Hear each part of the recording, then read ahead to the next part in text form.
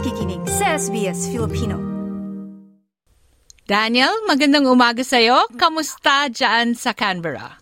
Magandang umaga sa'yo, Maridel. Isang makulimlim na Wednesday morning mula dito sa Kapitolyo dahil umulan ng malakas dito kagabi. Ayan, at medyo rewind tayo, no? Abala ka nung weekend, nakita ko. Oo, dahil dumalo tayo dun sa ika-25 celebration ng National Multicultural Festival kung saan nagkaroon ng booth ang Philippine Embassy at nagkaroon ng cultural showcase yung Philippine Cordillera Youth Group mula sa Sydney, no? Kanilang isinayaw ang mga katutubong sayaw ng Cordillera region. Sumali ka ba sa sayawan? Hindi ako naka-costume. Actually, tuwan-tuwa yung mga nanonood, no? Dahil nga yun yung ASEAN Showcase na kabilang ang Pilipinas, marami ang dumumog at talagang naging curious ko ano ba yung isinasayaw ng ating mga kababayan at talagang full costume sila at may mga dala silang gongs o kulintang. Ayan, nakakatuwa kasi pangkaraniwan pag sinabi nating sasayaw ang mga Pinoy. Pangkaraniwan ang makikita natin yung tinikling. Pero nakakatuwa na mayroong mga grupo dito sa Australia na naipagpapatuloy ang pagsali ng mga tradisyonal na kaalaman tulad ng sayaw mula sa iba't ibang rehiyon din. At syempre ang nakakatuwa ay yung sa Cordillera dahil bukod sa sayaw, meron siya talagang live music na kasama, hindi ba? Oo, at tumagal din no ng mga 10 minuto ang kanilang dance presentation. So mga iba't ibang mga sayaw ang kanilang ipinakita o present doon nga sa mga audience. At kung di ako nagkakamali, maganda rin ang panahon para sa costume nila nung weekend.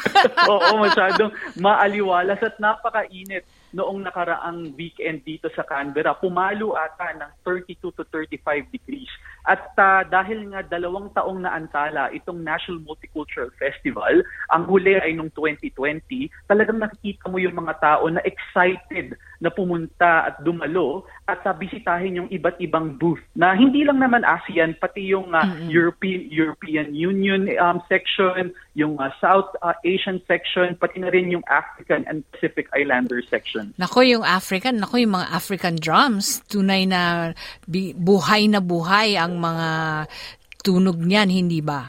Oo, at talagang makita mo, alam mo naman, sabi nga nila, walang katulad pumarty, katulad ng mga Africans. So talagang napakasaya nung last weekend at sana Maridel next year ikaw ay makapunta naman dito para masaksihan mo ang event ng live. Ayan, magandang mapuntahan yan at makipagkamustahan at kainan. sa mga usapin naman ng pakikipagkamustahan, ang Philippine Ambassador Maria Helen de la Vega naging abala rin at nakipag-usap sa samot-saring mga kapitbahay natin, ika nga. Oo, patuloy ang kampanya ni Philippine Ambassador to Australia, Maria Helen B. de la Vega, na paigtingin ang ugnayan ng Pilipinas at Australia at mga bansa sa Pacific region. Nakipagpulong kamakailan si de la Vega kay Australian Deputy Prime Minister at Ministro ng Defense Richard Marles. Sa kanyang naging meeting, pinag-usapan ng dalawa ang developments sa regional security ng Pilipinas at Australia at pinatibay ang importansya ng dynamic defense and security cooperation ng dalawang bansa. May kasunduan ng Pilipinas at Australia na nagpapahintulot na magsagawa ng joint military exercises and exchanges sa pagitan ng mga defense personnel. Pinasalamatan naman ni Nauru Deputy Prime Minister for Foreign Affairs at Trade, Asterio Api, ang mga Pilipino para sa kanilang mga kontribusyon sa komunidad at ekonomiya ng maliit na Pacific nation. Pinag-usapan nila de la Vega at Api ang pagpapayabong ng bilateral relations ng dalawang bansa na nagdiwang ng 55 years of diplomatic relations noong ika-19 ng Pebrero. Yan, maganda rin na alam mo yun na hindi kasi tayo masyadong maalam sa mga kaganapan ng mga kapitbahay natin, lalo na yung mga maliliit na bansa dyan sa Pasipiko, no? Pero maganda na malaman na patuloy ang pagtitibay ng pagpag-ugnayan. Oo, at marami ring mga Pilipino doon, Maridel. At kung matatandaan nung last Philippine election, merong mga boto na nanggaling sa Pacific region, lalo na doon sa maliit na bansa na Vanuatu. At kamakailan lamang alam ko na si Philippine Ambassador Maria Helen de la Vega ay nag-donate dito sa maliit na bansa na ito para sa kanilang disaster resilience. So napakagandang balita ito sa pagitan ng Pilipinas at ng Pacific region, pati na rin ng Australia. Oo, dahil kung ako nagkakamali, yan yung mga nanganganib na mga lugar. So maganda na patuloy yung palitan ng kaalaman dahil sa atin din sa Pilipinas, marami rin mga vulnerableng lugar sa climate change.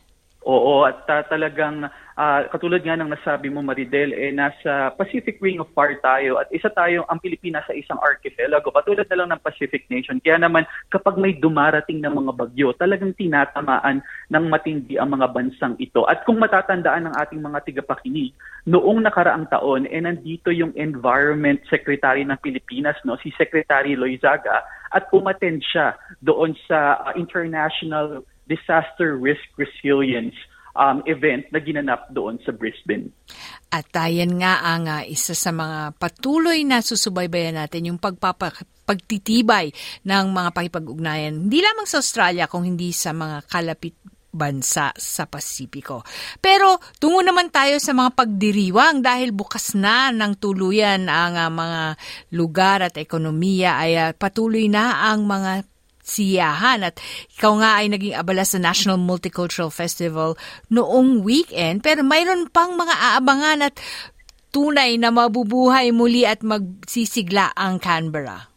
Tama yan, Maridel. So, matapos ang matagumpay na 3-day National Multicultural Festival noong nakaraang linggo dito sa Kapitolyo, abala na muli ang ACT government para sa kanilang paghahanda sa nalalapit na Enlightened Festival at Canberra Day celebration na magaganap mula 3 hanggang 11 ng Marso.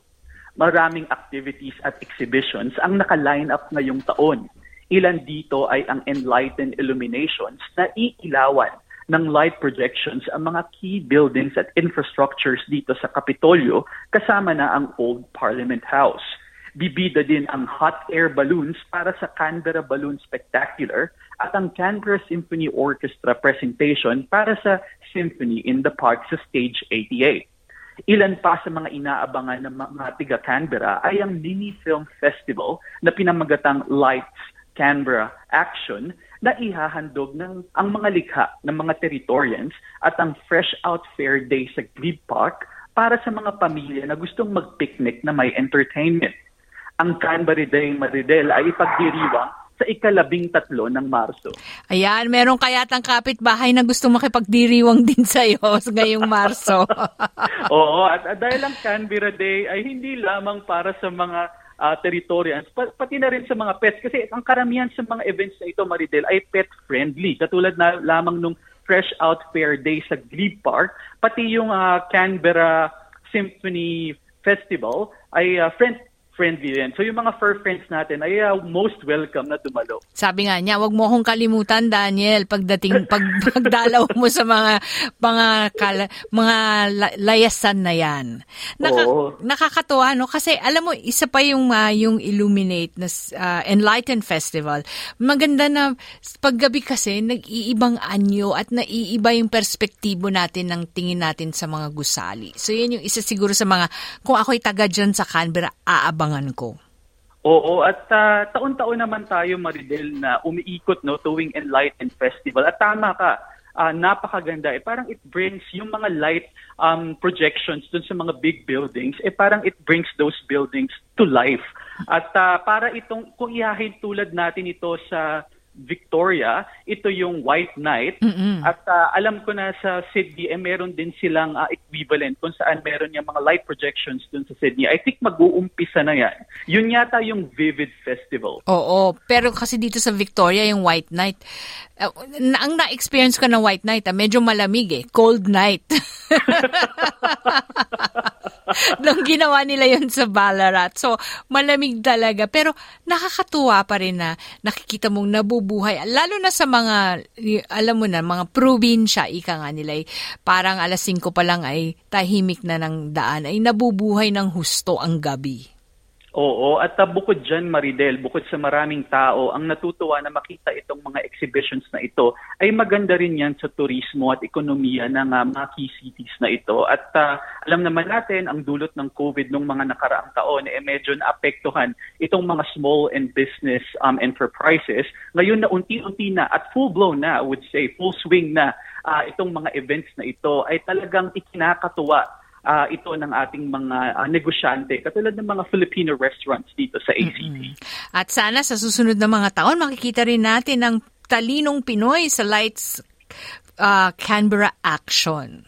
Oo nga wala pa tayong nakita pero sana baka this year merong entry at katulad na sinabi ko mga gawayan ng mga lokal dito at last year magaganda yung mga entries at ina-awardan, merong People's Choice Award. So abangan natin kung ano bang pelikula o short film ang mananalo sa taong ito. Kung may Pilipino, mas magaling at mas maganda. Hanggang sa susunod at aabangan namin ang mga postings mo sa SBS Filipino kaugnay ng mga nalalapit na pagdiriwang dyan sa Canberra. Salamat, Daniel, hanggang sa 2nd linggo. Walang anuman, Maridel. At yan ang pinakahuling mga balita sa Canberra. Ako si Daniel Delenya para sa SBS Filipino. Maraming salamat. Susunod naman, ilang mahalagang paalala.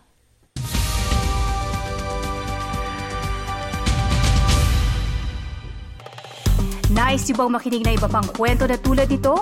Makinig sa Apple Podcast, Google Podcast, Spotify o sa iba pang podcast apps.